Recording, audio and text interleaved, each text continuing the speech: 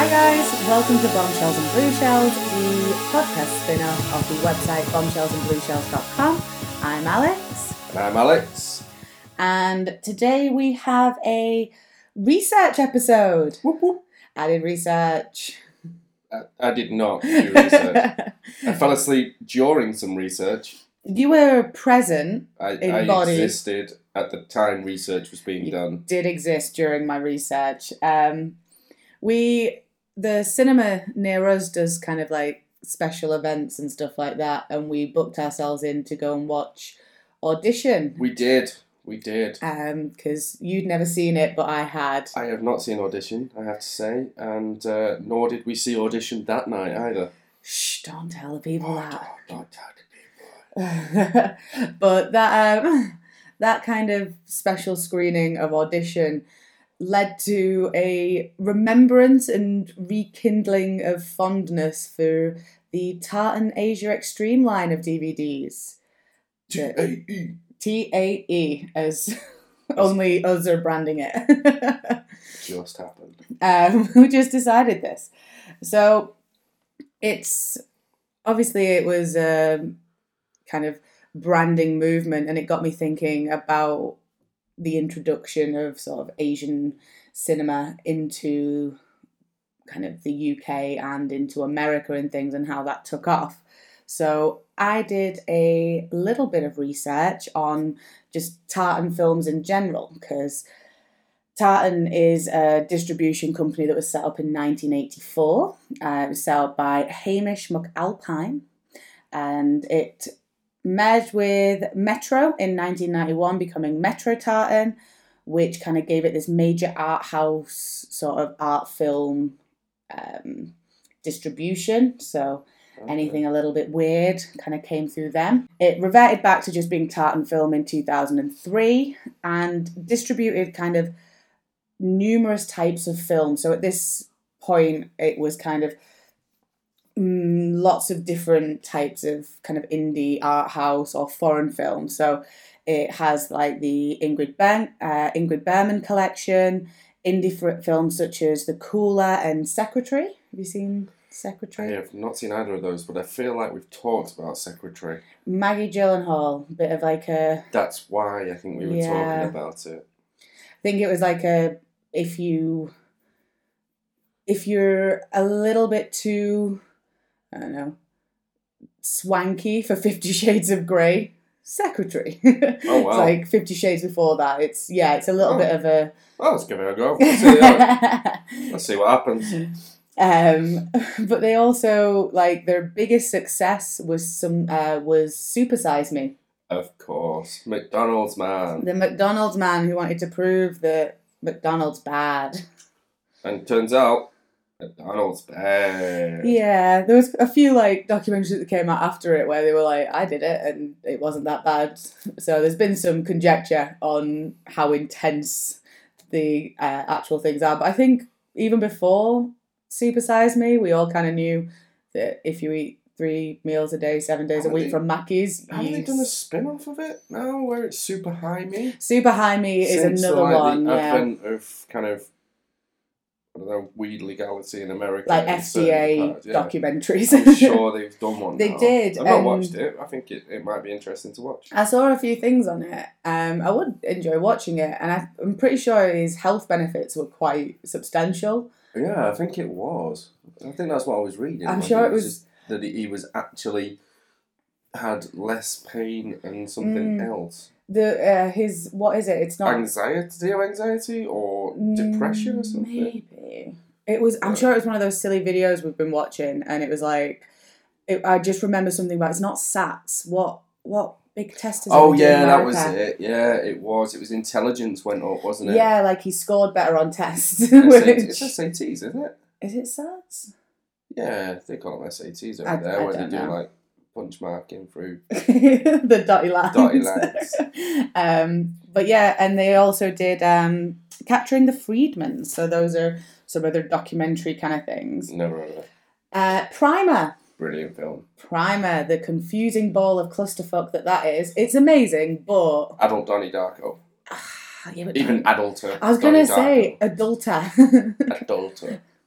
But no adultery. But no adultery. But yeah, I recall. Very mathematical, In science-based. out of B, some sort of mathematical equation that reverts to the fact that he is a time traveller. Yeah. Or something. But that was a Tartan DVD release, which just, that kind of, you know, Secretary, Primer, If you have not seen Primer, if you have not seen it, just go out and buy it. It's probably like £1 at your DVD shop. Yeah. Maybe. It definitely doesn't have a Blu-ray. But it might be even less than £1, 50p. Just get it. 50p bargain. I mean, I went straight for DVD as if that's where you're going to go. It's probably on some sort of streaming service. I don't know if it would be. I'm going to have a look up Amazon at that. Prime? Yeah, Amazon, I imagine it would be. Buy it Prime? Yeah. Well, that's not called Amazon. You could buy it. Amazon, you can buy it Prime. Amazon.com. But probably. Yeah, I think the fact that it's got titles like that kind of tells you what Tartan was about. It was about bringing something different to the market, really. Unfortunately, by June 2008, the distribution company had gone into administration and it sold off its catalogue to Palisades Media Group and became Palisades Tartan. So again, lots of like merging of this distribution company. So they didn't create the films, they weren't the companies behind it, but they were basically the ones that packaged it into a DVD and sold it to a global market. They sold it to the UK and American market. So bringing Eastern cinema to the West is what they did. I'm going to question whether it's Palisades or Palisades. It could be Palisades. I mean, I'm going to throw out Palisades as the correct answer. Palisades? That's what I'm going to go with. So, full disclosure on this episode, Palisades. It's going to be Alex butchers the names of everything. Yeah. I'm just going to cock up every name that I say. I'm going to call Guardians Guardans. I'm going to slap you in the duodenum.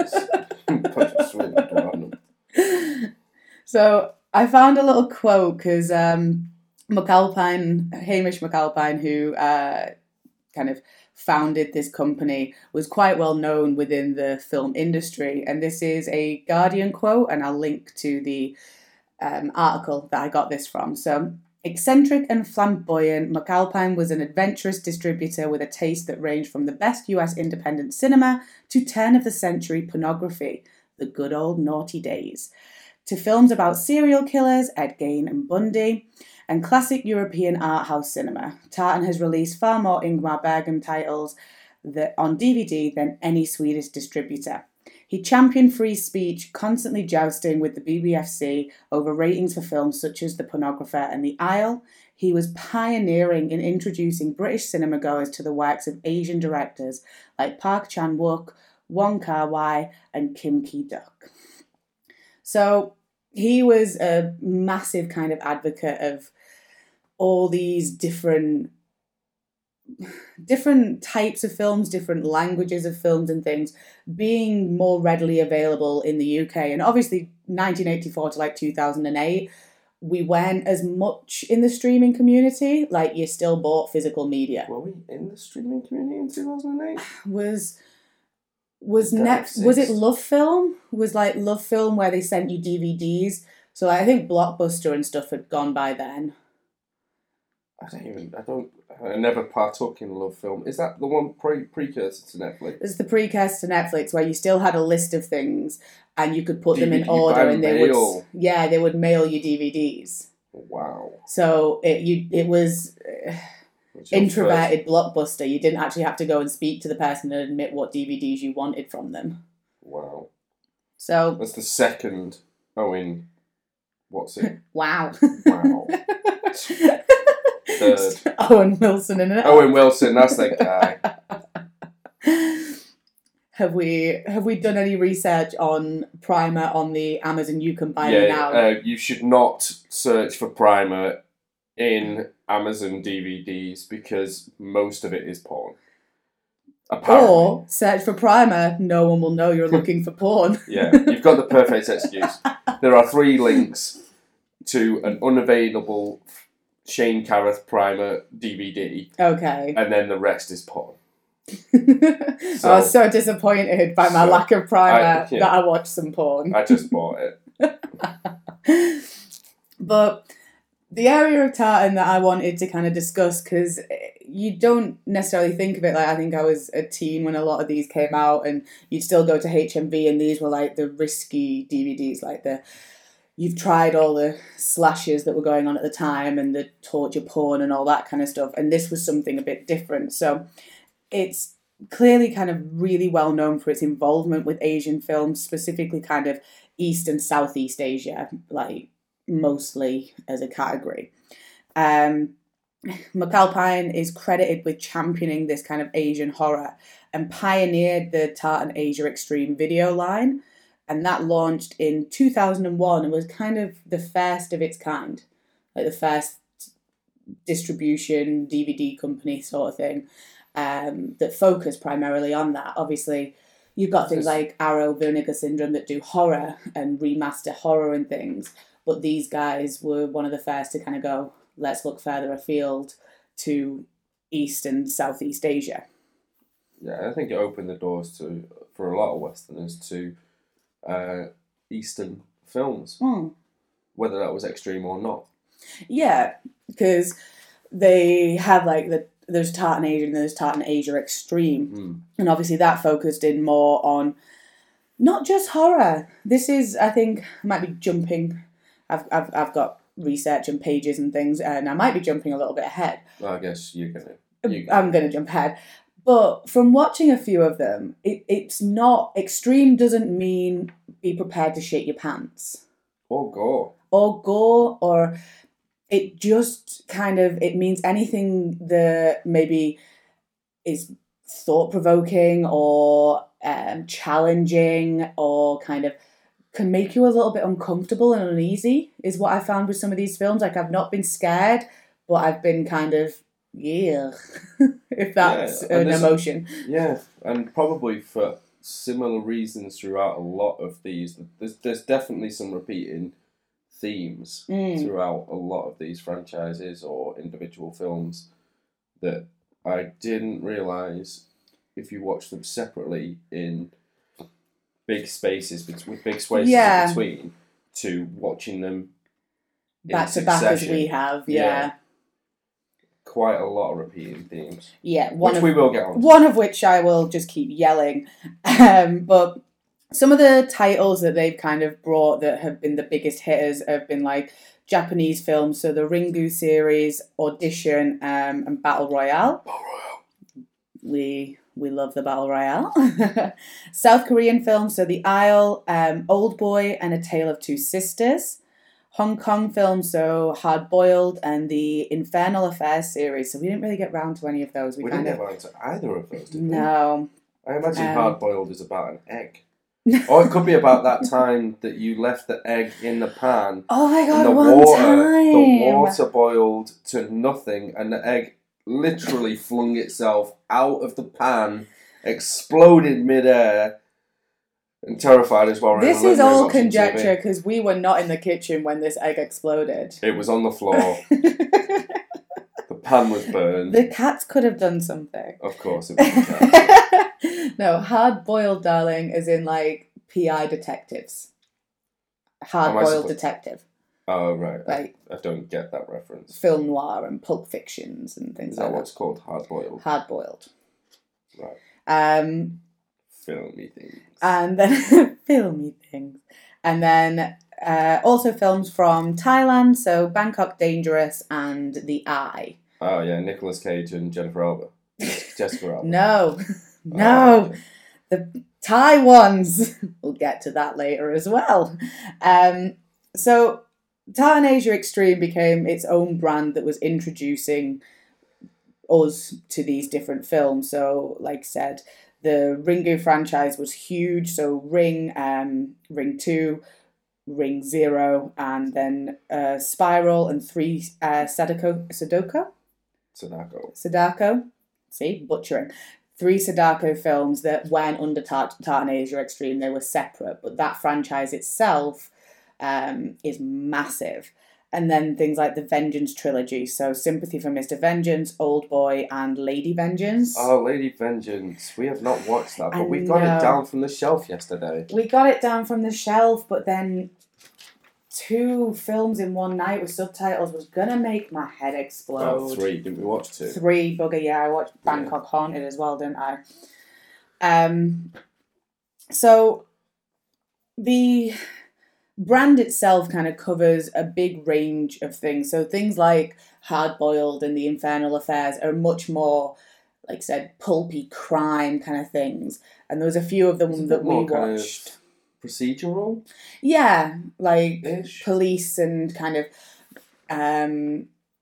investigative instead of, so more along the lines of crime thriller. Tell Me Something that was like that? Tell Me Something. So very procedural. Yeah, very much kind of investigating a crime instead of focusing on the horror and things. Like you were saying before, we did notice that there was a lot of kind of repeated themes or motifs or just styles. Oh, holy crap, I didn't realise you'd researched that bit. Researched that look bit. At me. I mean, like, intelligently bringing things up before just solid Well, links. I want that. That's your point. There's your point. So a lot of the themes throughout these films involve like folklore, ghost stories, honour, allegiance, obviously mainstays of kind of Eastern lifestyle and culture. Breakdown of kind of family and kind of the individual when dealing with guilt, jealousy and dishonour. Mainly with kind of inexplicable supernatural occurrences that happen through it. Also linked to the kind of ghost story aspects. A lot of kind of physiological forms of terror and dread repeated throughout the series. That's definitely a word. That's Serai. Not Siri, yeah. Serai. Serai. And just generally kind of empty spaces. Well, there's a lot of like home-based horror, and a lot of it is kind of, like you're saying, that past guilt coming back in the form of a ghost through the folklore and things like that, in the form of a spirit. And they don't do the amped up close-ups. Like a lot of it, there'll just be something happening in the corner of a room. So like, especially a Tale of Two Sisters and things. Yeah. It's like there's always something in the background. Like Michael Flanagan. Haunting of Hill House. You can look and there's just something there that wants to draw your attention to it. And they don't need the screechy staccato sort of violins and things to make us nervous. They'll just pop it there, and then when you notice it, you're like, shit, how long's that been there? Brilliant. That's the best way it could be. You know, a lot, yes, it's in the sound. If you turn the sound off in a horror film, it mainly reduces the impact of any of the scares. Yeah, cover your ears, not your eyes. But I think a lot of these Tartan Asia extreme kind of films don't necessarily rely on that at all, and they leave a lot to your imagination, and the fact that you are embedded in the characters as well makes the shocking scenes or the suggested shocking scenes a lot more impactful. Like, there's a lot that I would classify as kind of slow burners. Like, they take their time getting to the explicit horror elements and things because they invest you a lot more. And I think, like you were saying, with the kind of folklore and ghost stories and things, the different cultural and religious aspects of kind of the Eastern world and things like that are so different to us, and so kind of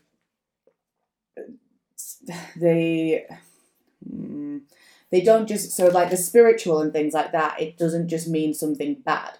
So often, like, if we have demons and ghosts and ghouls in a British or American film, it's because they're evil, they're benevolent spirits. Whereas I feel like The Grudge was actually a positive spirit at one point in one of the series elements. Yeah, it wasn't seen to be a vengeful spirit. It's not trying to hurt. There's spirits that are trying to protect from other bad spirits and things, and there's spirits that are simply there as a reminder of the past. Because obviously a lot of, not to go too far, I did some research and I fell down some rabbit holes and things, but obviously like Japan kind of, especially dealing with post World War II and their kind of actions during that, and the actions taken against them that made them both villain and victim at the same time, which caused such a kind of split dynamic of how they saw themselves as a culture. And then, as with a lot of kind of Eastern areas, you can take a train from one area where it looks like Times Square with giant billboards and the most advanced, technology in the world, take a short train journey and you're in the most rural temple, and it's that clashing of the two, that fear of the two, the past and the future combining. And I think that's also why, so the first one that we're going to mention in a second, I think that's why The Ring is about like infected technology. Old ghost infecting new thing. Like, it's a videotape virus. It is. I also didn't know, this is off topic, because it's not a Tartan Asia, and I wanted it to be because we'd watched it. But Pulse that we watched with... Yes, Good Place Lady. Yep, cannot remember her name. She's blonde. She's blonde. She's got a face. She does have a face. Okay, we'll come back to that. But yeah, Pulse that we watched Elsa? No, that's Frozen. Is she blonde? She's also a blonde. She's got a face. That was close. Kristen Bell. Kristen Bell. Kristen Bell. And she plays Anna in Frozen. So you're kind of linking things that are right together. Nailed it. But, back to point, Pulse is also a remake of an Asian film. So, is this playing the game of guess which one on the list it is? No, because it's not a Tartan Asia Extreme. Okay. It wasn't distributed by them, so I didn't put it on. Was it also called Pulse? It was also called Pulse. So I feel like we now need to watch that one, because apparently it's much better. But I quite enjoyed the American one. But we'll also get to the fun of American remakes versus... American remake tennis. Yeah. So... Top trumps. Top trumps. Top trumps better than tennis. Yeah, otherwise we're just batting them back and forth to each other, making grunty noises, which I don't think is great for an audio medium. No. Have you ever played fart tennis? That would be really good. No. That would be really good on audio. No! Tone fucking lowered. So I did the research on it. We had a little look into kind of what Tartan Asia Extreme put out, and some of them we had on the shelf. We noticed that we did have quite a few of their titles, so we kind of picked a few from the shelves that we could get through, because it sounds like such a sad excuse, but seriously, subtitle films can be hard work. It's not like you can throw them on while you're doing other things, so you've got to pay attention. And I really can't do dubbing. It doesn't sit well with me. I just don't like dub. I do not like the dubs. But we picked out a few that either we'd watched recently for this purpose or that we'd seen before. And it's not like we're not going to review into them too much, but I just wanted to discuss some of the kind of bigger titles from Tartan Asia Extreme. So I have ordered them by year. Really? Yeah. Oh, yeah, you have. Yeah, I have. Oh, wow. So... I was trying to figure out what the logic was behind this system. How had I put them together? I went chronological. Chronological by first in franchise. Chronological by first in franchise. Because Awesome. I thought I'm not going to come back to the Ring constantly. But our first one is the Ringu franchise, with Ringu 1 coming out in 1998. This was directed by Hideo Nakata and is a Japanese film. So this was distributed by Tartan Asia. Obviously, this is one of their big, major ones. So, a quick synopsis for anyone who is not familiar with Ringu.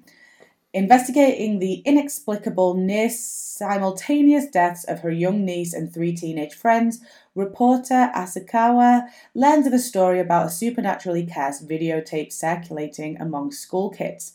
As soon as anyone has watched the tape, allegedly recorded by mistake from a dead TV channel, the telephone rings and the viewer has exactly 1 week to live. 7 days.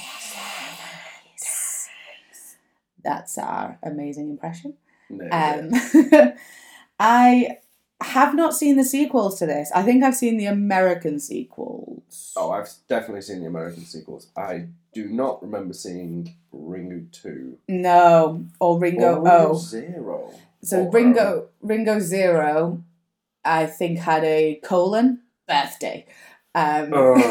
So I assume it's a prequel sequel. 365 days for 7 days. 342 days? No, 372 days. Mm. This is why you know to count brick things. This is why I'm not a brick counter. You do teachy thing, wordy box. Wordy box. I do county brick things. Don't teach maths. Have to box. tell the students this constantly. This is why I don't teach maths. Yeah, really messed up on that one. But back to this. I remember I have read, and it was a long time ago, I think I was maybe about 13, 14, when I read the Ring and Spiral, the books. I remember really enjoying them. I remember something about Samara. Well, I think that's the American name. It is the American name, isn't it? Why can't I remember the Japanese name? I'm just going to call her Samara for now because I feel like I'll butcher that less. Sakako? Yes, it is Sadako. Because I said that's what I butchered earlier. Is it? Yeah. It's in the previous... No fucking way. Yeah, the Sadako films. Fucking yes. So, Sadako, I remember there being an element of the story where I'm pretty sure she was a hermaphrodite. And that's why, or part of the reason that she was thrown into the well. It was a long time ago, and I don't think they really touch upon this in the films, but I do feel like I remember that being part of the book. Is it Koji something who wrote the book? Sadako. Yeah. We've confirmed this already, darling. I thought you were looking up the book. Oh, no, I don't read. Okay. I didn't know I could read until you wrote all this. And I read it. Look, Malcolm reads. But I remember really enjoying the books, and they did kind of bring more to the world of the film when I then started thinking about the films. But I think this is, if not the kind of starting ground for it, one of the ones that made famous the creepy, creaky moving girl with the long black hair who makes weird noises. See, that's Grudge. I know it is. I know. I was just doing creaky noises. But this was... To highlight the fact that there were creaky noises in Japanese films. There is, often. And the dark-haired ghost girl is a big, big part of this kind of branding of film and things. Do you remember watching this? The original version? I think I watched it after the American remake, which made it a lot more difficult to watch, I think, just because the American remake is a lot more accessible. It's a higher budget and things like that as well, but I think... But I enjoyed it. It's definitely, I think, got a lot more meaning behind it. Yeah. It would be the way I would approach it. I think so. I think it's that kind of... more relatable or feel... What's the word I'm looking for? Empathy? Yes, maybe. Yeah. Well, I think that comes from the way the Japanese treat ghosts and ghost stories. Like, she's not just something to be feared. She is something to be understood, and there's more to it and things. But I think they treat them differently to us. They're not just oogie boogies. You know, there's a deeper meaning behind any spirit, be it vengeful or non-vengeful. Yeah. But I do think that was such a big kind of mainstay in introducing a Western audience to Eastern films by bringing the kind of Ring franchise in with the creepy girl and the videotape and the kind of, again, that things from the past, discrepancies and misdeeds from the past coming back to haunt those in the future or the present, however you want to look at it. Yeah, the cursed object or the cursed building. Yeah, the thing that brings something else with it, and such a simple technique. What would the Western equivalent of that be? Like a Indian burial ground type film? Kind of, but I still think because you've got to rectify something that was upset. But I think the problem with that is this isn't the Japanese rectifying something that was upset. because of them. Yeah. You know, I think the whole Indian burial ground trope, which has thankfully been removed from a lot of things recently, and it's not as overused and things. I'm looking at you, Mr. King. Oh yeah, I was literally about to say that one that we watched the other day with the cat in it. Pet Sematary. Pet Sematary. Yeah. Terrible film. Shining, all those things. But this, we don't have that as much because we don't have necessarily, it would almost be like, I don't know, very gothic, bringing a Victorian painting into the house and being haunted by, children. Right. No, that's Eternal Life and stuff. I'm trying to think of it a Western equivalent, and the only one I can think of is like Del Toro. Yeah, and that's to do with the atrocities committed to the Spanish people, and that coming back to haunt the present. So Santi in The Devil's Backbone and things coming back to wreak revenge on the man that's trying to hurt the children and stuff. Lopez. And Issa Lopez and things like that. Not afraid, but I can't think of anything like British or Dead Man's Shoes. Would you say that almost? It's not so much the Ghost of the Past though. But I think that is the closest equivalent of like something coming back to haunt us or to haunt the people, because it's very literal. Yeah, and I think that's because we don't have that same folklore, spiritual kind of thing. We have ghost stories, but that's not. It's not from the same cultural region, is it? True. But yeah, my dum-dum comment to follow that is just, I like the tape montage. Yep, tape montage is good. I just think it's simple. On the rare occasion I went deeper. You did! You shine me up now. Let's stop this podcast. Boom. I won't be a smart one. Film media shit. But yeah, just the kind of the simplicity of taking just images, some normal, some disturbing, some too quick to even see what's really going on, and turning them into this virus, this kind of visually infected virus I thought that was quite an interesting thing. I'm sure it's not the first one to do that, and obviously that's something that Pulse takes on later and things as well, films like that, where it's like a viral element through technology. I really like that. So I think The Ring was a big backbone to introducing us Westerners to an Eastern film. Almost a devil's backbone. A devil's backbone. And we bring it right back round. Boom. So moving on to our next film. So we're in 1999 now with Takeshi Miike's Audition. I wondered what the fuck you were going to sing then. I'm fairly sure that's not the tune either. It's just, I knew there was a song called that. There was a song. Yeah. I feel like it was a Prince song too. It was a Prince song. Boosh. This is another Japanese film. Recent widower Shigeru Aoyama is advised by his son to find a new wife. Agreeing, he seeks the advice of a colleague, having been out of the dating scene for many years. Taking advantage of their position as a film company, they stage an audition. Interviewing a series of women, Shigeru becomes enchanted by Asami, a quiet 24-year-old woman who is immediately responsive to his charms. But soon things take a very dark and twisted turn as we find that Asami isn't what she seems to be.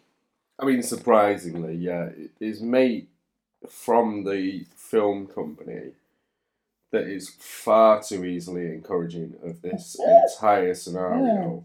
Yeah, mate, just post an audition for a new wife. Do it all the time, mate. Do it all the time. Get loads of these women in. And then just go, not even a second breath. I'll get you a wife. Don't worry about it. We'll just tell her the film fell through, but she was definitely going to be the lead. Oh, 100%. It's definitely going to happen. I mean, it almost takes like a stronger presence in the lineup. I know it's 1999, but given recent events and recent occurrences of casting couch type affairs, that did make it uncomfortable, I think. Meaning. Yeah, and I think at one point while watching the film, I googled the age difference between our two romantic leads, and there was a solid 20 years difference between them, which obviously they play upon and they acknowledge, but not in enough of a this is skeezy way for my liking, because it's skeezy. I mean, the whole process is skeezy. Yeah. But that said, the film is disturbing. Yeah. I think there's this, like we said, there's that skeezy element of you kind of going, oh, I don't agree with this isn't great. But at the same time, you do have this fondness for Shigeru as a character. He is a nice man, and you can kind of see... He's almost like the naive, kind of... I'm not going to say depressed, but, he's looking for a new turn, isn't he? Yeah. A new opportunity. Fulfillment through love. Yeah, exactly. And he thinks he's found that by way of this casting couch process, which... leads to Azumi. Asami? Azumi. That's what I'm going with. Oh, okay. Be confident. Alright, I'll go with it. Asumi. But ultimately, leads to some pretty tricky situations. Yeah. There. I feel like there has to be spoilers, and like I say, this is a 1999 film, so apologies, but we go through all of this. It's very much kind of romance building and everything being nice, and him, obviously he lost his wife. He was obviously in a relationship with her for a long time. They had a child, and the son's encouraging it as well. You should find a wife. Maybe not in that way, but he's encouraging it. And it's not until we get to the point, really, as we go further in, and we realise that... It's fully in the third act. Yeah. This just goes, fuck you guys, and go batshit. Yeah. It's like, say, I can only compare it to, when I first watched Carrie. I remember sitting there and watching it for an hour and being like, when does shit happen? This is a romance. And I was just waiting and waiting. And then you get the big climax. And yeah, we kind of figure out, there's a man in a bag with not enough fingers, and he eats vomit, and there's a tongue, and then poor Shigeru gets tranked and he can't move. He has no leg bits at one point, right? He's... who? The guy in the sack? Shigeru. She uses piano wire to cut his foot off. That's it. That's pretty great. And the... which is basically just further.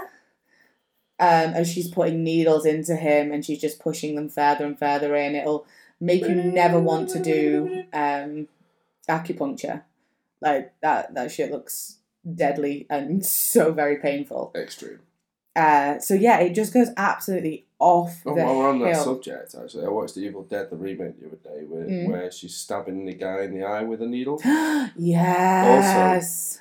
Also, that doesn't look like fun. No eye stuff. Acupuncture, just generally.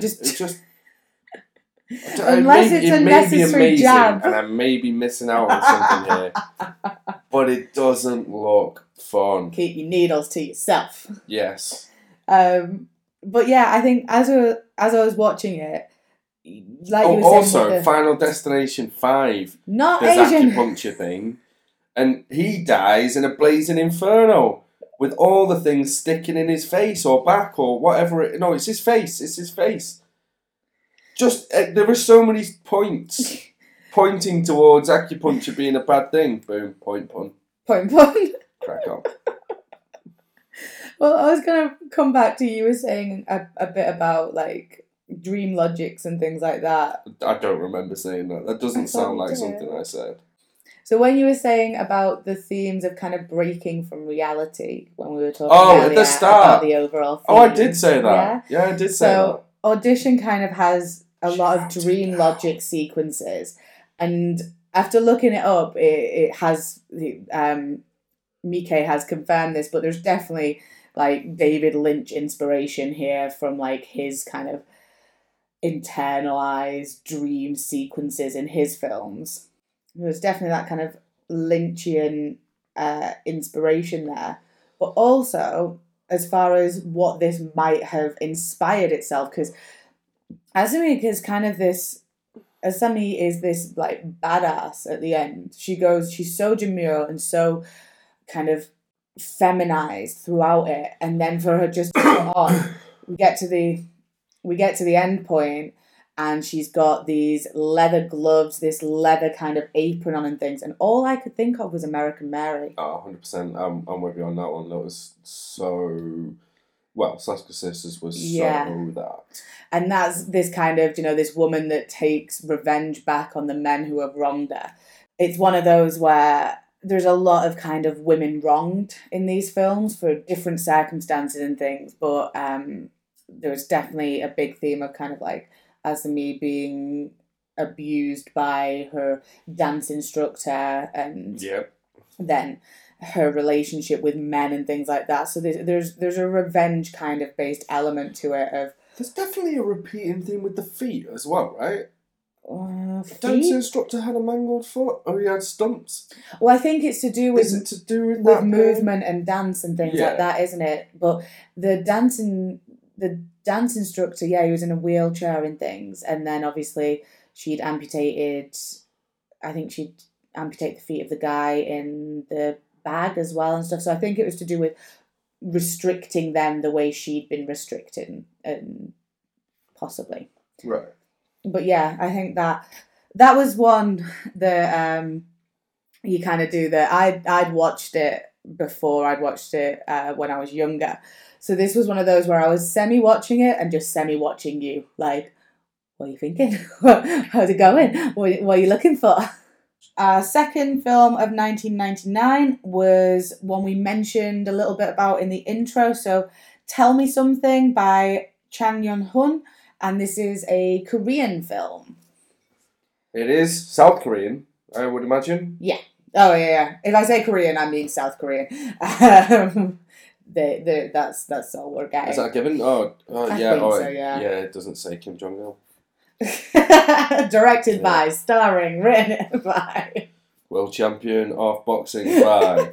Created handbags. No, stop. We cannot do this. I am the king of the library. Kim Jong-il. Tell Me Something was one that was a bit more crime-based. In the middle of Korea's rainy season, black plastic bags filled with dismembered body parts are being found around Seoul. Washed-up cop Cho is assigned to the case and soon discovers a link between the victims. They were all at one point lovers of museum curator Che? Yep. As Cho gets closer to her, he begins to uncover dark and dangerous secrets from Che's past. At the same time, the serial killer begins taunting the police with films of his victims' violent murders. What is in Che's past that has driven the killer to such extremes? During the description of this film, you used a word that I've never heard before. Never heard before. You used it in such a way that made it seem like it was normal words. It is a normal word. And I wouldn't say I am the most learned of the people in the world, but I would say I'm alright at words and shit. Yeah, good at words and shit. And I have never heard this word ever. So let's just get into that. Scopophilia. What is the word? Scopophilia. Still don't know what it means, and you told me what it means. Scopophilia and like voyeurism, so a kind of fetishized enjoyment of watching. Window shopping. Yeah. Kind of, there's a lot to do with how... So watching a film itself is a form of this kind of voyeurism and things, and scopophilia goes a little bit kind of further and things with that. But it's like the safety of watching something unfold. We watch their lives and they don't get to know that we're there in the dark room watching them. Which is why breaking the fourth wall is such a big thing. When a film kind of acknowledges that it's a film or gives you a cheeky wink and you go, you're not meant to know that I'm watching you. This is my safe space. Okay. So there's a lot like Rear Window and things, the Hitchcock film, that's all about this voyeurism. He's stuck in a house, so he simply watches other people and makes stories about their life from the safety of knowing they can't see him. Yes. So, yeah. I understand now. Scopophilia. There's so much scopophilia in the world. I'm just going to use it now. I'm going to go into work tomorrow and use it. Just figure out a way. Yeah. We need windows for scopophilia. I've got a meeting tomorrow, 10 o'clock in the morning. Don't throw that at them at Friday. Friday at a 10 a.m. meeting. I'm going to leave them in the meeting room. I'm just going to hang out outside, just looking through the window, scopophilifying it. Indulging in some voyeurism. Just scopophiliaing. But I mentioned that because there's such an emphasis on kind of looking in this film. So we get CCTV and things. We're constantly looking at Che through security cameras and the police cameras and from a distance in a protecting way, but also kind of this voyeuristic way. Well, I think it's designed to be like that. I mean, it's very procedural. It's designed to be like that because ultimately, you know damn well there's going to be a twist in this. Yes. And I think I called it 10 minutes in. I've seen so much Jonathan Creek and CSI, CSI New York. Boom, nailed it. It's setting them up for the big twist. You know where it's coming from. But ultimately, I didn't know how they were going to get there. No, I think that was a really good ride, I think, getting through this story. There were elements of blood and guts and gore, but not necessarily immediate. No. I'm going to have to interrupt you because the shopping trolley in the lift. Shopping trolley? Oh, yeah, that was a good one. I rewound it so that you had to watch it again. It was a good one. Kids dicking about with a shopping trolley in a lift, and it's obviously two brothers, and he decides he's going to run his brother in the trolley into a black bin liner in the corner of the lift, and it just explodes in blood in someone's head. It's genius. Oh, my favourite bit is when someone accidentally fell in it. Oh my god, yeah. For no good reason. There was no She wasn't even pushed. She didn't even need to move toward it. But she fell face first she ended into up. it. She didn't even go face first. She just went down, rolled around in it for a second, got up again, and covered in red stuff. Yeah. Gross. Brilliant. But it was, and like I say, it had those elements, but that wasn't the be all and end all. No, it wasn't. I mean, ultimately, they cut away from a lot of the actual scenes of violence. So if it was coming to a kill scene or whatever, a violent scene, it would always cut away. And maybe budget restrictions just, stop that from actually being filmed in the way that they wanted to do it. Yeah. And they afforded only the number of body parts that could ever be put into a plastic bag, which is why that same plastic bag was used 25 times. There's a bin bag. They had plenty of bin bags. Yeah, but the body parts, I think, were also the same. Oh, I think they were reused. They were reused, definitely. But it was, for me, I said it pretty early on in the film, it's got a 7 vibe to it. Yes. It's quite procedural at the start. It's always dark. It's always raining. Yeah, it is. Some film noir crap going on there. There's police turning up. One of them's a bit of a hard case. They're trying to take ownership of the scene. Yeah. It's very 7. And I think, like you were saying before, the element of 7 that comes through as well is it doesn't focus on the act of murder. It focuses on what happens next. It has got one hell of an ending as well. Like, it ends strong. I'm not going to spoil that one as much because I don't think it's as integral to Audition. You had to know what happened at the end, I think. And there's a couple like that where their big thing is their end. But it ended strong with the twists and things. From Tell Me Something to, I'm going to just assume what is one of both of our favourite Tartan Asia Extreme films. Oh, 100%, yeah. 100%. So 2001's Battle Royale.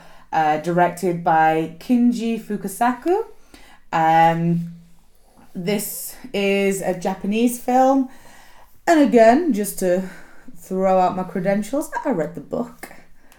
I did not. There's so many names in there that you it is difficult. In our culture, it is impossible to keep track of who they are. It wasn't that bad. Or for me. Yeah.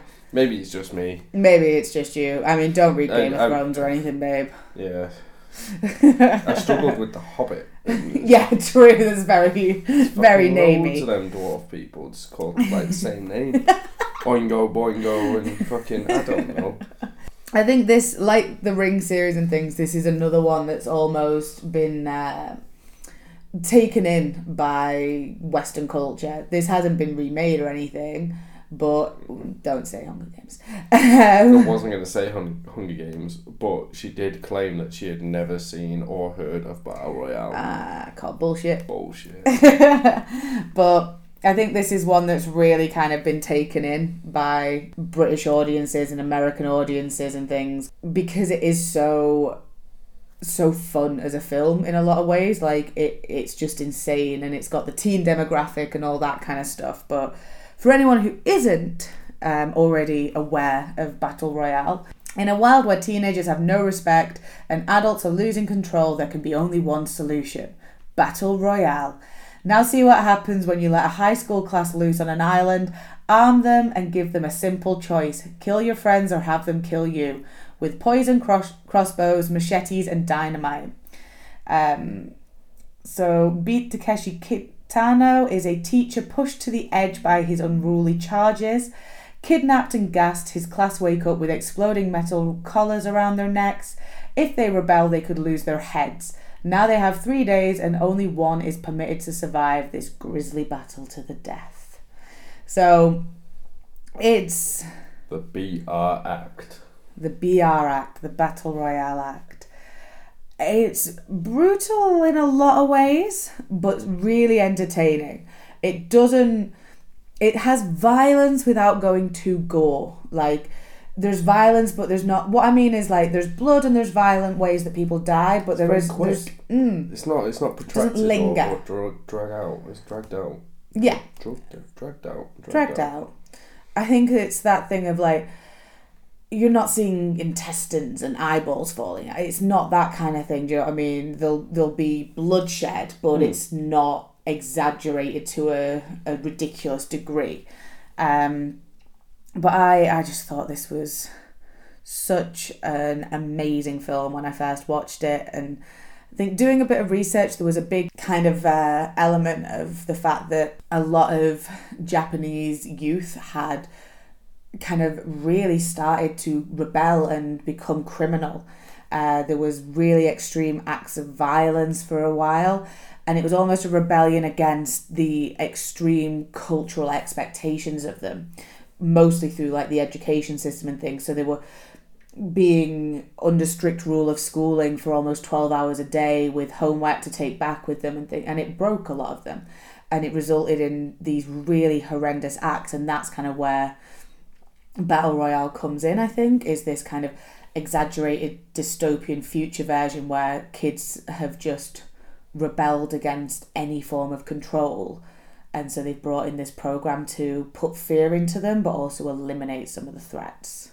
I read it as the adults' fear of the children's evolution or revolution, whatever you want to do. Well, I think that was greater, and therefore they had to keep them in check. I think that is, so like, we'll come back to the first one, but I think that comes in a lot more in the Battle Royale Requiem, the sequel, where kind of Noriko, one of the survivors, is kind of this anti-state alliance, and they send in students to the Battle Royale island not to kill each other but to kill him. You know, that is their sole mission.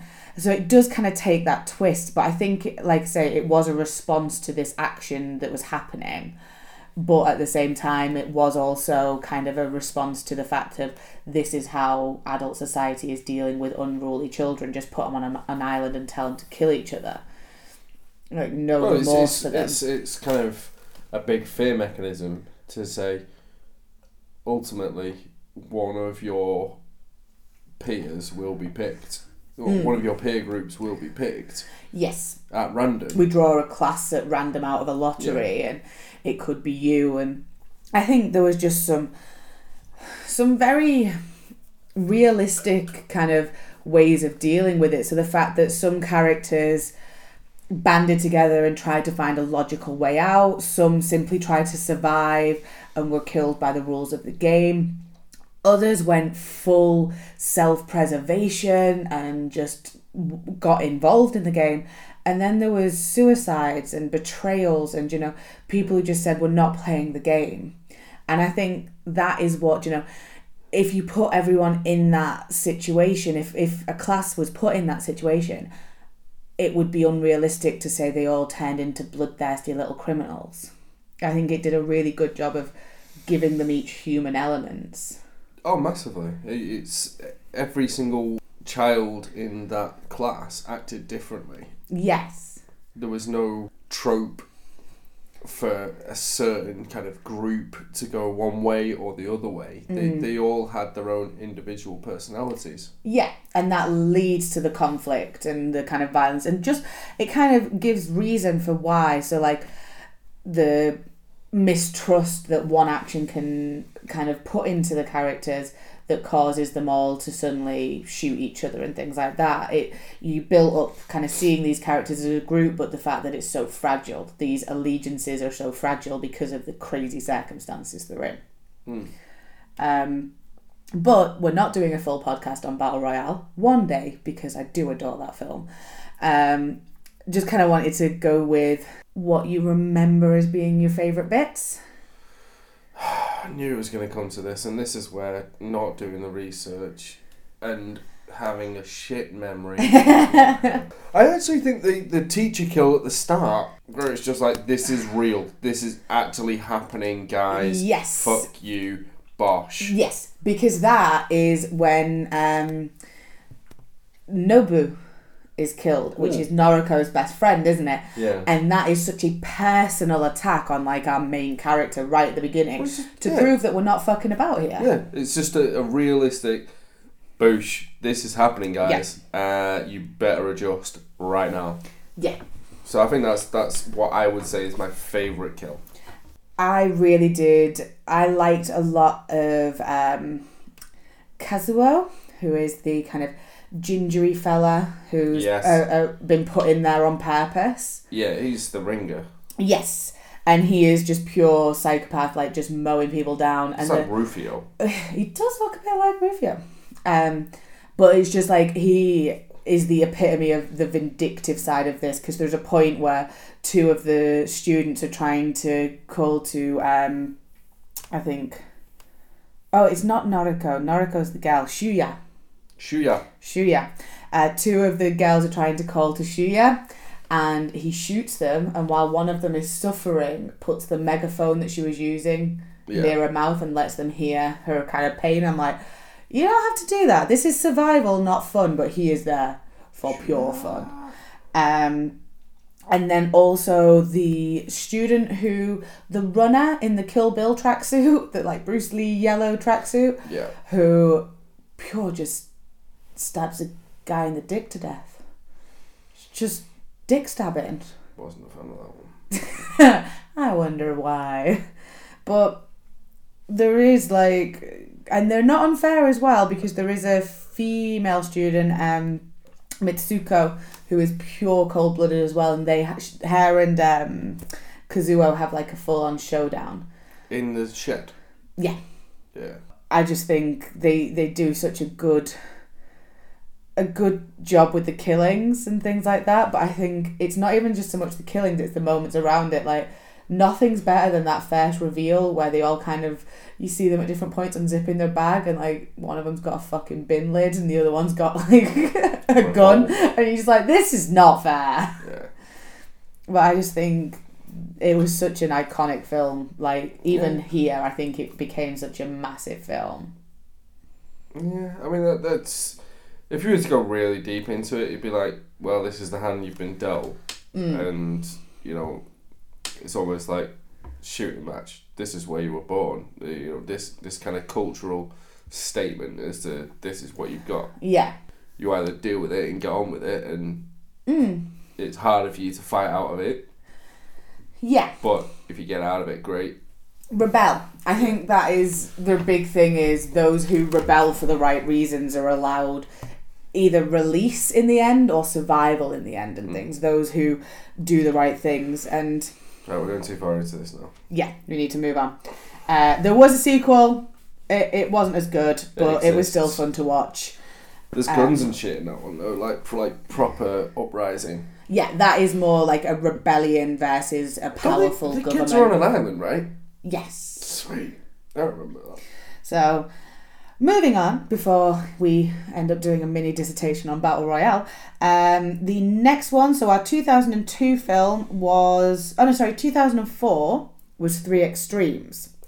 The reason I got confused is because Three Extremes 2, which came before Three Extremes in 2002, but was renamed as its sequel to gain traction off the success of Three Extremes, made me put them in the wrong order. But we didn't watch Three Extremes 2, we just watched Three Extremes. We did. And this is 3 short films. This is Fruit-chan, Park Chan-wook and Takeshi Miike. We have Dumplings, Cut and Box.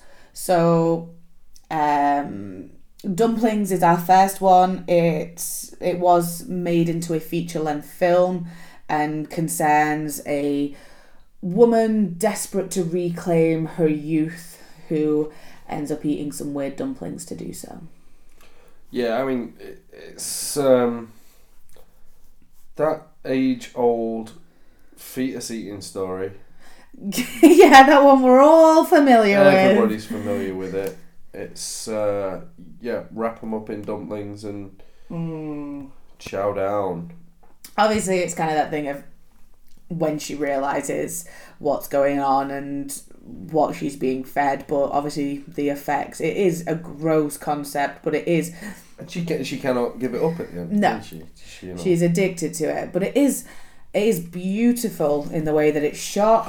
What she would do to maintain a youthly vibe, youthly visage. Yeah, the imagery of youth, the kind of she's not young, but she wants to put that across, and she's an actor, so obviously it's the kind of industry where youth is cash, you know. Youth is your ticket, and she doesn't want to be seen as old. She thinks her husband is no longer interested in her, so she's like, if I can look young again like I used to.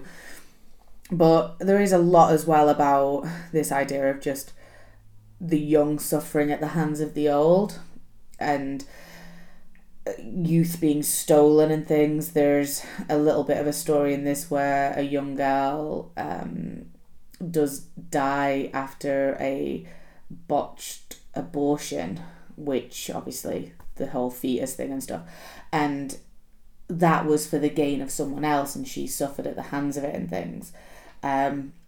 Also, just, to make it worse, that links to the big theme of a lot of the films, because the father of her child was her father. They just threw that one in because we're going to get into this in other ones. Incest. Let's just say incest. And then we'll just continue that theme, I think, through more of the latter... Through all of the rest of the films. Yeah.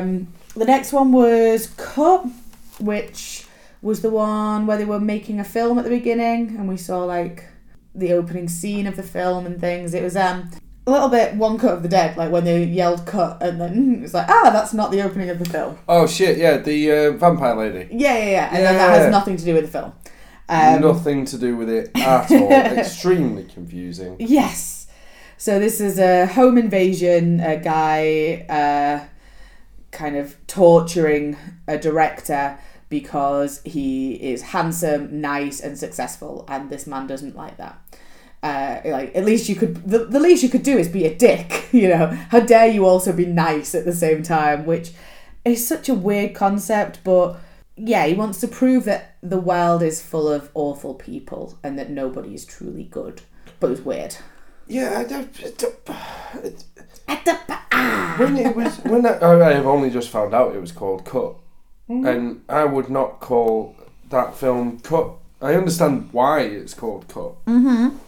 But Cut has very little to do with what's happening in that film. I know, but it's like, that is not the overall theme of the film. No, but I think the overall theme of the film is the shit tied to things everywhere.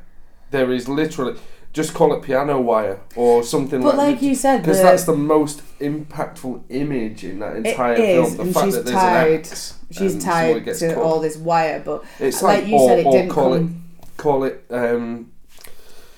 what's a... marionette. Call it marionette. Yeah, but that wasn't important.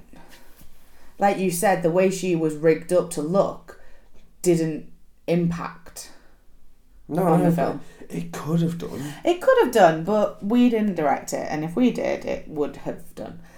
I did enjoy this. What, like I said, it wasn't great, but I think so. This is the Chan Wook Park one, and I think it had some interesting moments. There is a butt dance. Make me laugh. So he does a little butt dance. It was a bit confusing, and it's obviously looking at social class and things like that, and it had a few twists and turns in it as we went along. I think that the twists were telegraphed. Yeah. Telegraphed to the point where it did still shock me that they did them. I was like, oh, they're doing that. Okay. Yeah. But I think it was alright. It was very pretty set designs. Yeah, I'm not saying I didn't enjoy it. I'm just saying that I felt like it was going to do more. And I was disappointed that it didn't. I expected more. And the last one from Three Extremes is by Takeshi Miike. And it was Box. So this one was a bit more of a ghosty, artsy story. Romantic novelist who is kind of tormented by her childhood trauma. Again, lots of dream logic, lots of dream imagery. He very much loves ballet imagery. These girls were dancers again, just kind of like Azumi from Audition was. This had some disturbing moments, but once again, it came right back round to incest. Always incest. Why? Always to incest. And a terrible accident brought on by jealousy, but jealousy of her sister's relationship to her dad, and it was all a little bit, again, beautiful visuals. This big circus tent in the snow, all that kind of stuff was stunning. But stop making related people have sexual urges towards each other. It was like double incest in this. Yeah, because then there was the jealousy and no. Yeah, it was weird. But it was it happened. It was there. So Three Extremes, I do kind of get, again, that anthology sort of thing is a good way to get in, and you try a few directors, and they all had very distinct styles and themes and things.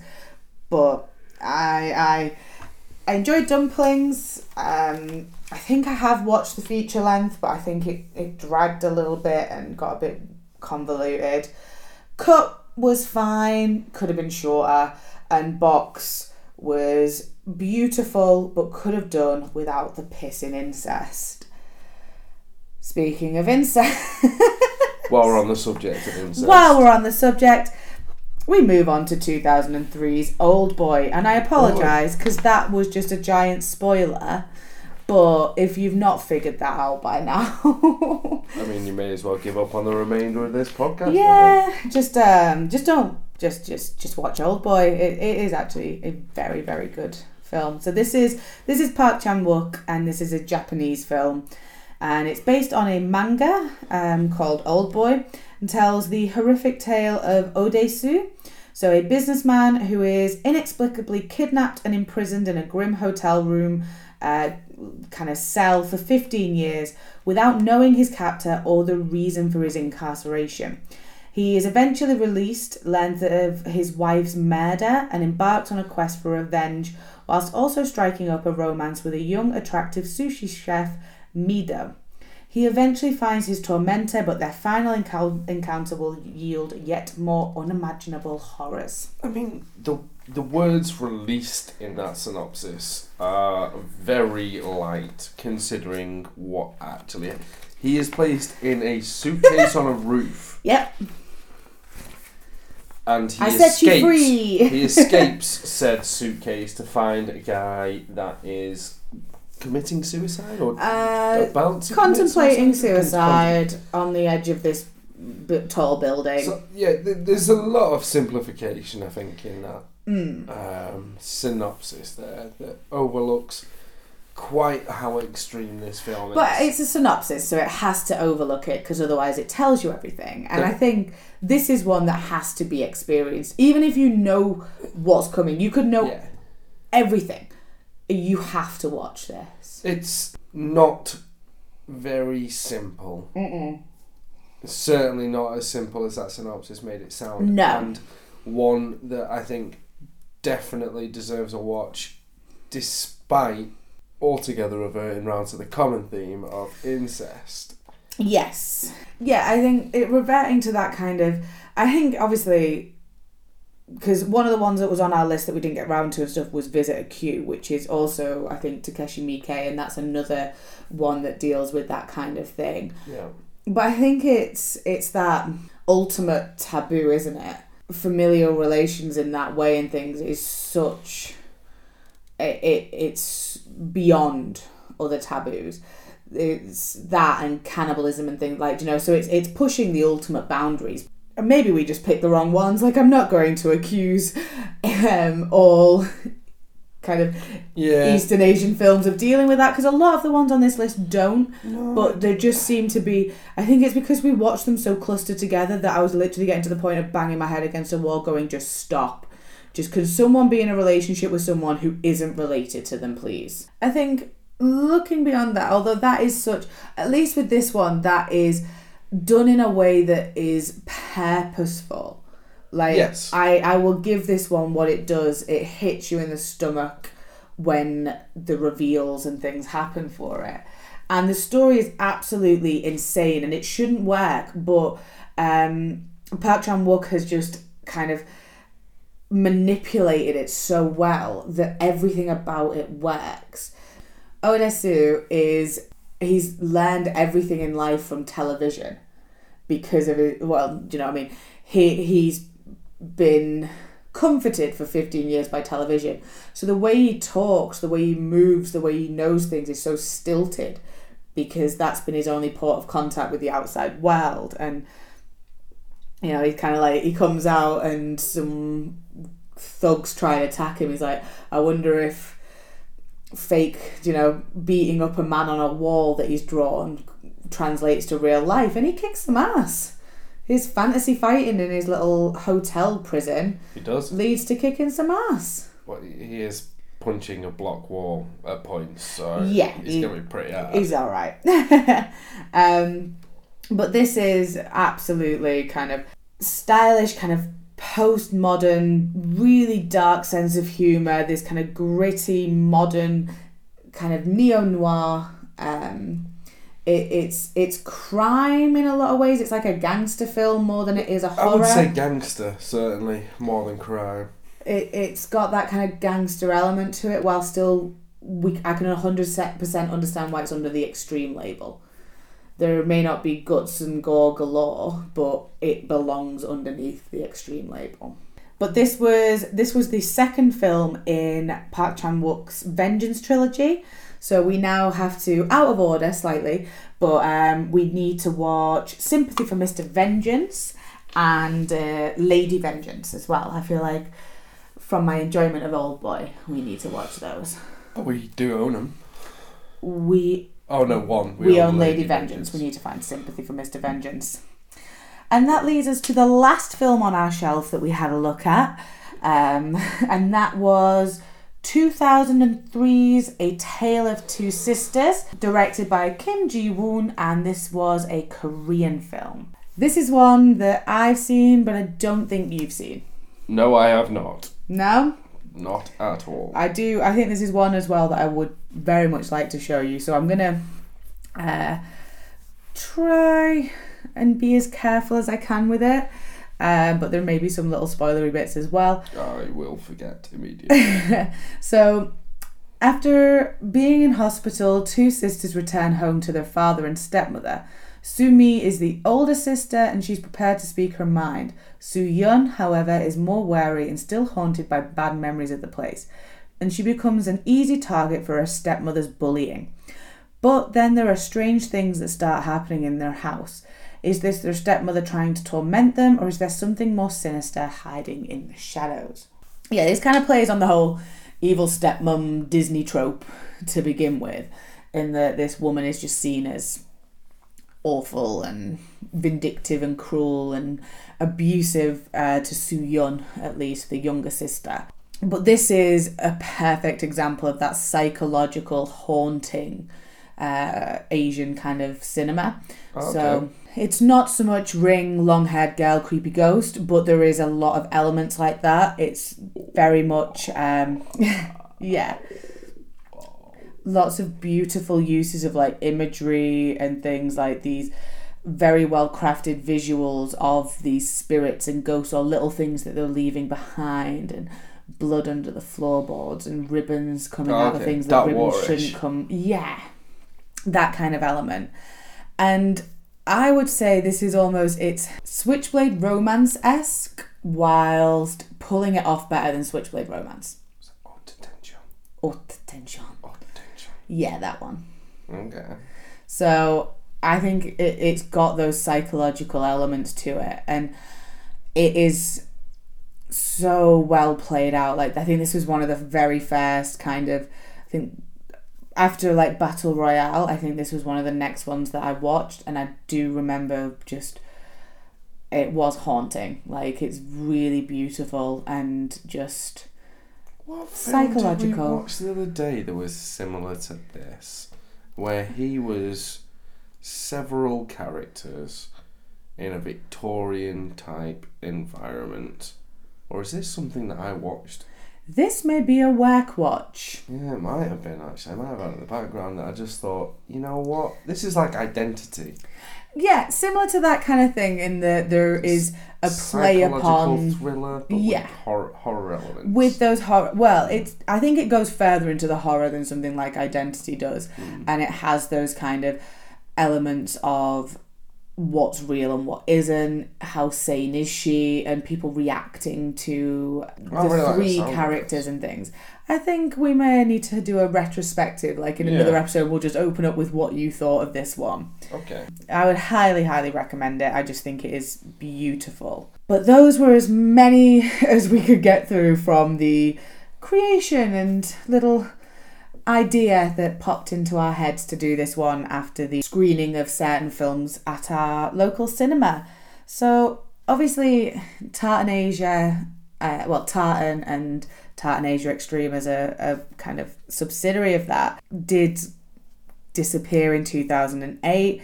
It was picked up by some other companies, obviously the one that I can't pronounce. Palisade. So, shut up. Palisades did pick up some of the backlog and things. It is amazing how big of a crate, like, I think that's what struck me was as soon as we looked at going to see a audition and then looked at the shelf for the Tartan Asia DVDs we had and things, it was like, crap, this was huge. Like, Eastern Horror was huge. Yeah. Accidentally, like, not on the purpose of buying that brand, but kind of just because they were such a big part during that time when we were probably teens and exploring horror beyond just Sixth Sense, I Know What You Did Last Summer, like those kind of things. When you started branching out, I think that's when Tartan Asia Extreme was in its big kind of moments. Well, it certainly would have been like early to late kind of 2000s, yeah. Yeah, probably more early for me and you late. Yeah, but that's similar region. But I think, because in doing a bit of this research, I was like, well, what happened? Why did Tartan have to, why did it go into like liquidation or whatever those businessy words are? And obviously I think it did overreach. I think it bought too many titles that were so specialised they weren't selling mass amounts of DVDs. But my second theory is that we were just oversaturated with like J-horror and Asian horror remakes. Oh, I mean, America just took over, did it not? Yeah. The majority of the films that we've talked about have had an adaptation / remake. Just pure reboot, yeah. Reboot with American audiences. Oh, sorry, American actors. Some with some success. Some massive success. Some with limited. Absolutely no success whatsoever, by comparison. I think so. Again, I've kind of researched which ones that are Tartan Asia that have been remade. Managed to kind of come up with a bit of a list. So obviously, Ringu was remade. The Japanese film was remade in 2002 by Gore Verbinski, and that became the Ring franchise with Naomi Watts and stuff. I would say, as much as it doesn't capture some of the things from the original Japanese film, I didn't mind that one. I didn't mind the Ring remake. It's probably the most honest. That and The Grudge, I would say, are the most honest to the original. And obviously, The Grudge wasn't Tartan Asia Extreme, but I think that had similar... It landed around the same time, didn't it? When we were getting this kind of lots of Asian remakes Sarah in Michelle Hollywood. Gellar? Yes, that was Sarah Michelle Gellar. Yeah. Which I always struggle with, because same as like, I Know What You Did Last Summer. It's like, Buffy, just fight. We know you can. Dark Water, which is another one, Japanese film, was remade in 2005 by Walter Sales, and that had Jennifer Connelly and Tim Roth in it. I've only seen the Japanese version. I think I have seen the American version. Tim Roth, wow. I do love Tim Roth. Big name. And I don't think it was the worst, but I think Dark Water itself struggles a little bit because it's a short story. Or the worst remake, you mean? Or the worst... Oh yeah, I don't think it's the worst remake of I liked Dark Water as a film. The Japanese. Yeah, I did like it. I think it does lose something, and obviously it's got its... Translation. Well, yeah. It sometimes it's kind of like, do you know how sometimes you would have to take the setting of something and change it. So the reason, weird example, but the reason that Shameless in America works so well is they, instead of just blind copying it, they went, what is America's version of our council estate? And they went for Trailer Park. And they made it American with the same... It wasn't. They lived under a bridge. Who? In Shameless in America. The first it was Trailer Parky. No, yeah, but that kind of... Under like Trolls. No. No. Like Trolls. Like under an underpass with like a house with chain fencing outside. It wasn't. Was it like more of a kind of slummy... It just wasn't a very affluent area. Right. But they kind of... But it was a good translation from one to the other. They translated from one to the other. In between us, not so much. No, they didn't do that well. Because the education system's so different. You can't translate the two, no. I don't think. The next one on the chopping block... So, I didn't even realise this, but The Departed, made in 2006 by Martin Scorsese, or Scorsese, is a remake of Infernal Affairs. Is it really? Wow. So that was the Hong Kong film, obviously. Well, that's pretty successful. Yeah. Marky Mark's in it. Marky Mark is in it.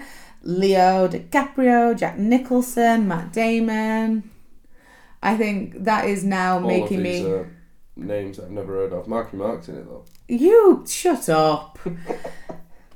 Although, yeah, Marky Mark is the man. There's a funky bunch in it as well. Only in one cutscene. Is he wearing leather pants? He's wearing underwear the entire time, I think. It's really disappointing. It's nowhere near as good as Rockstar. But that's made me even more intrigued to watch Infernal Affairs, to be honest.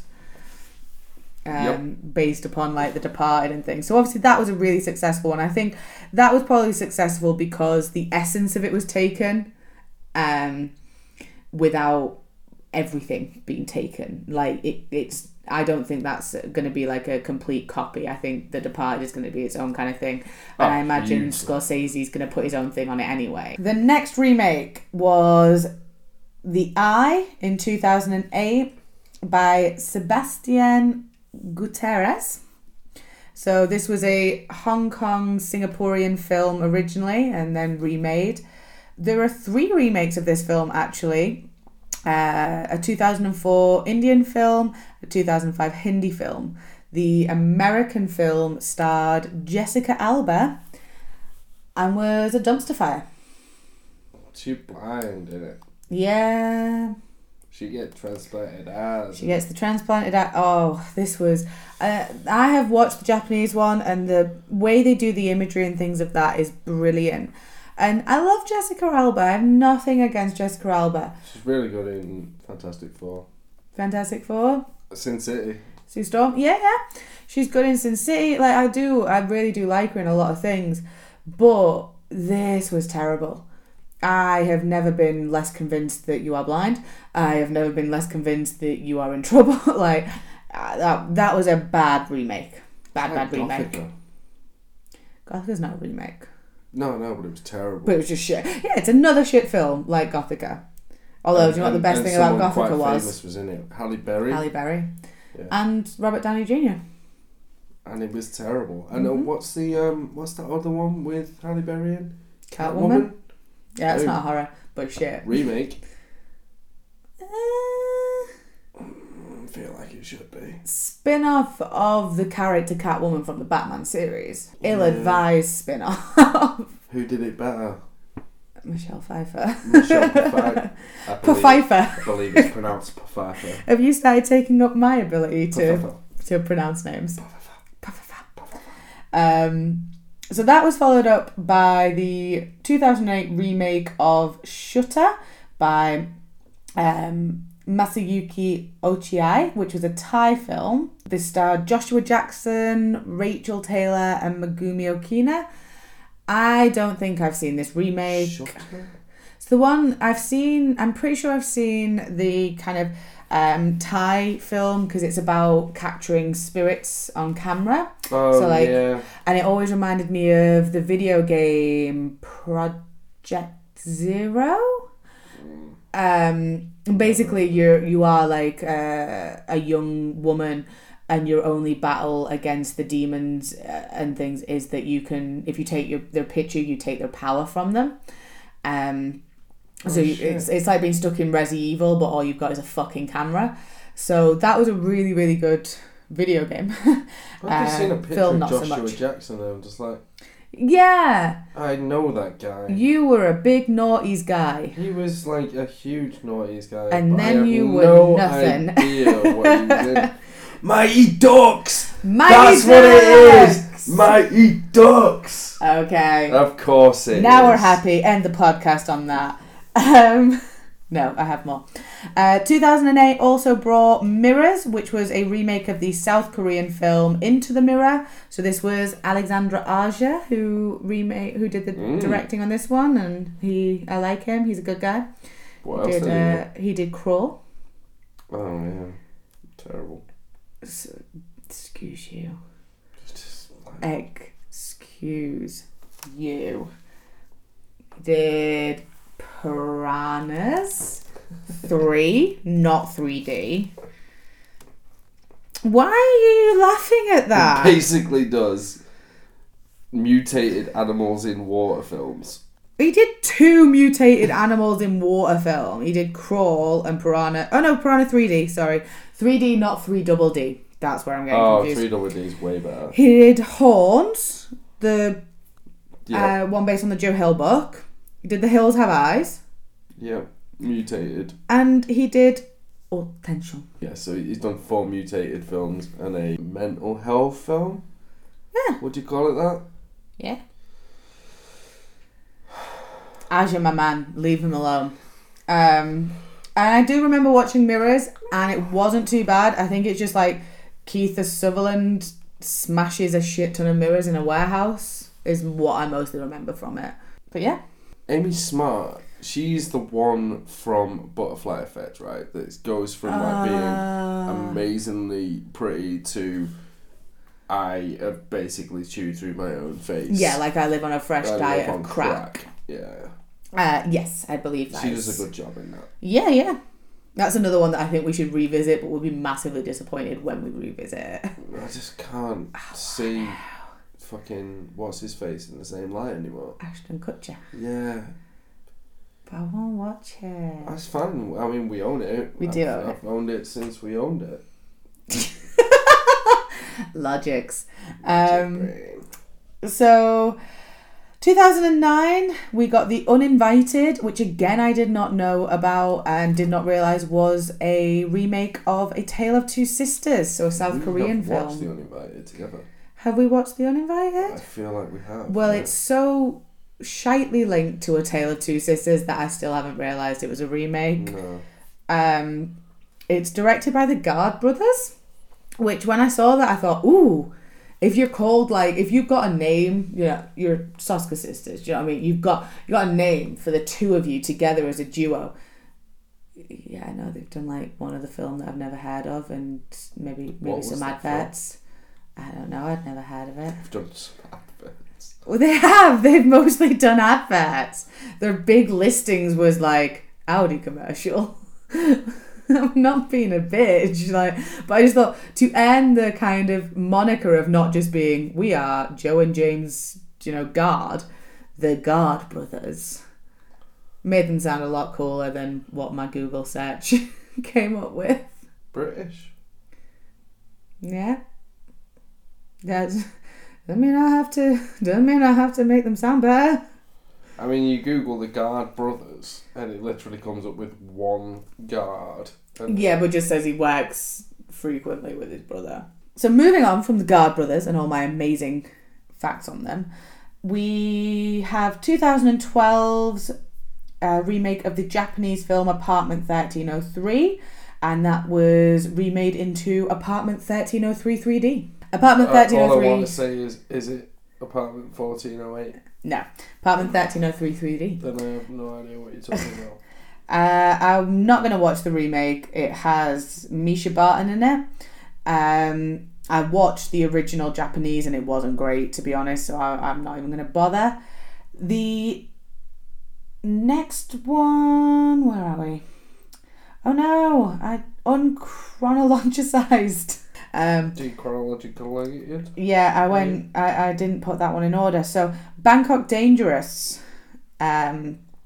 was a 2008 remake of Bangkok Dangerous, and it was a Thai film, and it's the Pang brothers, so the same directors did the original Thai film that did the remake, and that is a Nicolas Cage vehicle.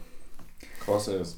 And I just feel like I get it, because you do get a lot of kind of directors that'll direct in their native language and then direct an Americanized remake of their own film. Mm-hmm. But yeah, I'm not sure I can handle that much Cage. I mean, I knew this was coming out at the time that it came out. Bearing in mind it's 11 years ago now. But for me, so old. A film that is called like place name Dangerous, and it's not it. What's yeah? Where's the appeal for this? Bangkok Dangerous, but with all Americans. Yeah. Insert place name. Insert descriptor. True. But the last one, the last big remake that I wanted to talk about. Spain Hot. Spain Hot. France Unruly. Making a bit of a statement there, aren't you? UK Dismal. There you go. Sorted. That's a film we're going to direct. Bangkok Dangerous, UK Dismal. 2020. It's low budget, it's going to be such a sad film. It's basically going to be a camera set up at our back window watching it rain. Yeah. Lots of footage of queues. Really long queues. Just a guy sitting sighing. So much sighing. For fuck's sake. Okay, we need to wrap this up now. So, our last big kind of remake of the Asian films. So, Old Boy got a remake. The South Korean film that we loved was remade in 2013 by Spike Lee, and it was starring Josh Brolin, Elizabeth Olsen, and Samuel L. Jackson. I think it kind of follows a similar story, but it definitely changes the bleak ending. Does it? It does not end with the hypnosis. So he knowingly goes off. He cuts all ties with her. It does not have the same impact then. That's No. bullshit. No. I have not seen this remake and I am angry. Spike Lee, amazing filmmaker, has done Josh some... Brolin, is he purple in it? He's not purple. Oh, okay. He also has both functioning eyes. Is Elizabeth Olsen Red Scarlet Witch? Yes. Is she a Scarlet Witch person in it? No, she's just his daughter. Okay. Samuel L. Jackson, does he have an eye patch? He doesn't. Fuck, this is the Avengers. Yeah. I imagine Sharlto Copley is also an Avenger. I am not sure, but if not, Marvel needs to give them a ring. Also, we need to double check if this is canon. I really am not sure about this. But yeah, Spike Lee does some brilliant original films, but fuck me, was this a waste. He was in Chappie. He was in Chappie. And Hardcore Henry. Ooh. But he was not. He's not been in the Avengers, which is a shame. Because otherwise we'd have been 4 for 4 there. Oh, fuck off. Was he in District 9? Is he the guy from District 9? He is the guy from District 9. Oh! He's South African. He's that guy. Watford. But yeah, that film just had no need to be remade, really. So I'm going to wrap us up on this Tartan Asia Extreme episode with some news from around 2014. It was the last thing I could find, really, about Tartan Asia Extreme. There was really not that much out there about it as kind of a branding and things. Phenomenon. As a phenomenon. But the North American indie art house kind of distributor, Kino Lorber, has picked up the rights to the Palisades Tartan library, including Tartan Asia Extreme. I'm just going to use you like Pocket Cup. Gorilla. You're my little speak and spell. Shut up, Buffy.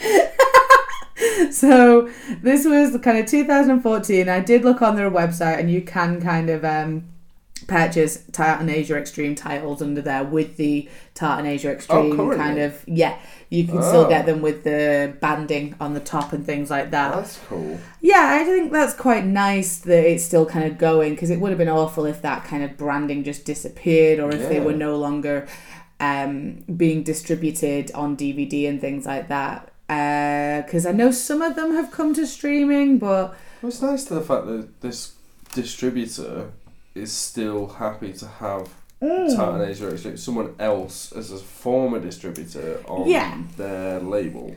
Well, because it kind of became a brand. It was like a branding of it, and that was, you knew what you were getting if you went into like HMV or something and was like Tartan Asia Extreme DVD. You were gonna get something fucking weird. You say that, but after this whole watching them back to back, it's quite interesting, whilst there are a lot of similarities, how different a lot of these are. But they all deserve their extreme title, is what I mean. Like, you knew you were going to get something that fit that bill. You weren't going to do kind of purchasing a DVD or renting a DVD because it looked like it should have been scary or had a name that sounded scary and finding out it was not. I have some stories on that, but we'll go into those at another time. Jack Frost. Oh god. Oh shit, nailed it as well. That was I tuned out then, but I tuned back in apparently. There was some other ones, but I think what's great now. Buffy the Vampire Slayer. Oh wait, no, Muffy the Vampire Slayer. Shut up. Back on porn. Shaman Ryan's Privates. Shut up. No, I did not rent any of those from Blockbuster. They wouldn't let me. I think what's great now is, so Tartan as a kind of distributor really did well at bringing things over here. And now we have these worldwide streaming sites and things. Obviously, you only get certain things in the UK compared to America. On Netflix and Shudder and stuff. Shudder has upped its game. I'm going to give Shudder some credit in upping its UK game. But I have to say it's been exhausted since it's improved, and now we need more. Yeah. You gave us more, and we are modern dickheads, and I want more of that more now. So I think, because like Oldboy is on Shudder now as well, isn't it? A lot of these films that we've talked about today are on Shudder. Kind of coming, and I think that's where we've kind of expanded that now. Like Shudder, you'll just click on a film because you've read the synopsis, and it's not until it starts up that you're like, this is not English or American. Yeah, I can't just have this on in the background. No, I need to pay attention to the bloody subtitles. I need to read and shit. Yes. But I think that's what's great is like, and also, so Tartan Asia Extreme really did deal with Southeast Asia and things like that, like, you know, Japan, Korea, Thailand.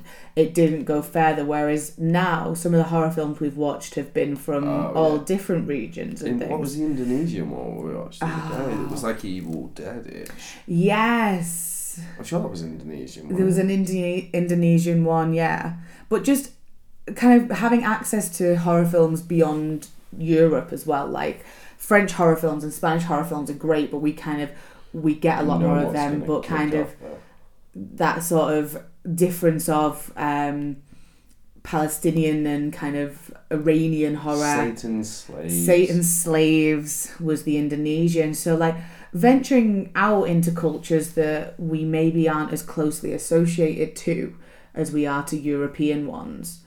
And I think that's a really brilliant thing, because experiencing horror from someone else's culture, it's not safe because we don't understand it. It shows us something new, and that is something, you know, fear of new, fear of something different. And that can be just like the styles that they use are something we've not been programmed to get over already. Like, yes, American jump scare, do this, do that. Gory, do this, do that. British social realism, do this, do that. Like, yeah, and it's like Issa Lopez, what's that, Mexican?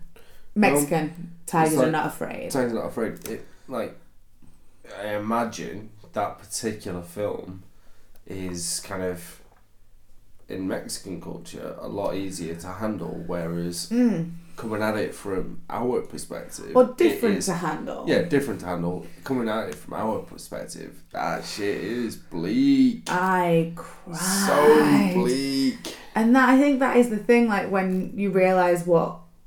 And I think, like, say, what other cultures find scary, but what other cultures classify as the norm for them as well is such a different thing. Yeah, exactly. So... yay, bring on more global cinema. I want to watch films from places that I don't usually watch films from. We just have to be more awake and ready for subtitles. But thank you for listening to this, what may be a longer than average episode. We'll see how the editing of this one goes down. If you've made it to the end, you've stuck with us, and thank you, thank you, thank you. Thank you, thank you. But I'm going to link to all the different things that I use for research on this, because I don't want to take credit for some of the background knowledge. I did just do some extensive Googling. I do feel worthy though, none of them are wiki links. Like they're just, I looked at other things apart from Wikipedia, because Wikipedia's one is shite for this as well. I'm going to reference absolutely zero links. No, that's fine. I did no research. But you participated. You get a participation medal. I am present. I am mostly here. I exist. So we're gonna get going again. I think you're having an existential crisis, babe. It's a permanent state of being. Once again, thank you for listening through this very long research episode. I hope you've enjoyed. If you would like more content, you can find articles and lists and all of the fun things on the website bombshellsandblueshells.com. And you can follow me on Instagram and Facebook at Bombshells and Blueshells, or on Twitter at @BBlueshells. Can you remember where you live on the interwebs? No. So you can find the other Alex on Instagram and Twitter at 32bit5. Thanks for listening, and we will talk to you in a couple of weeks. Bye! Bye!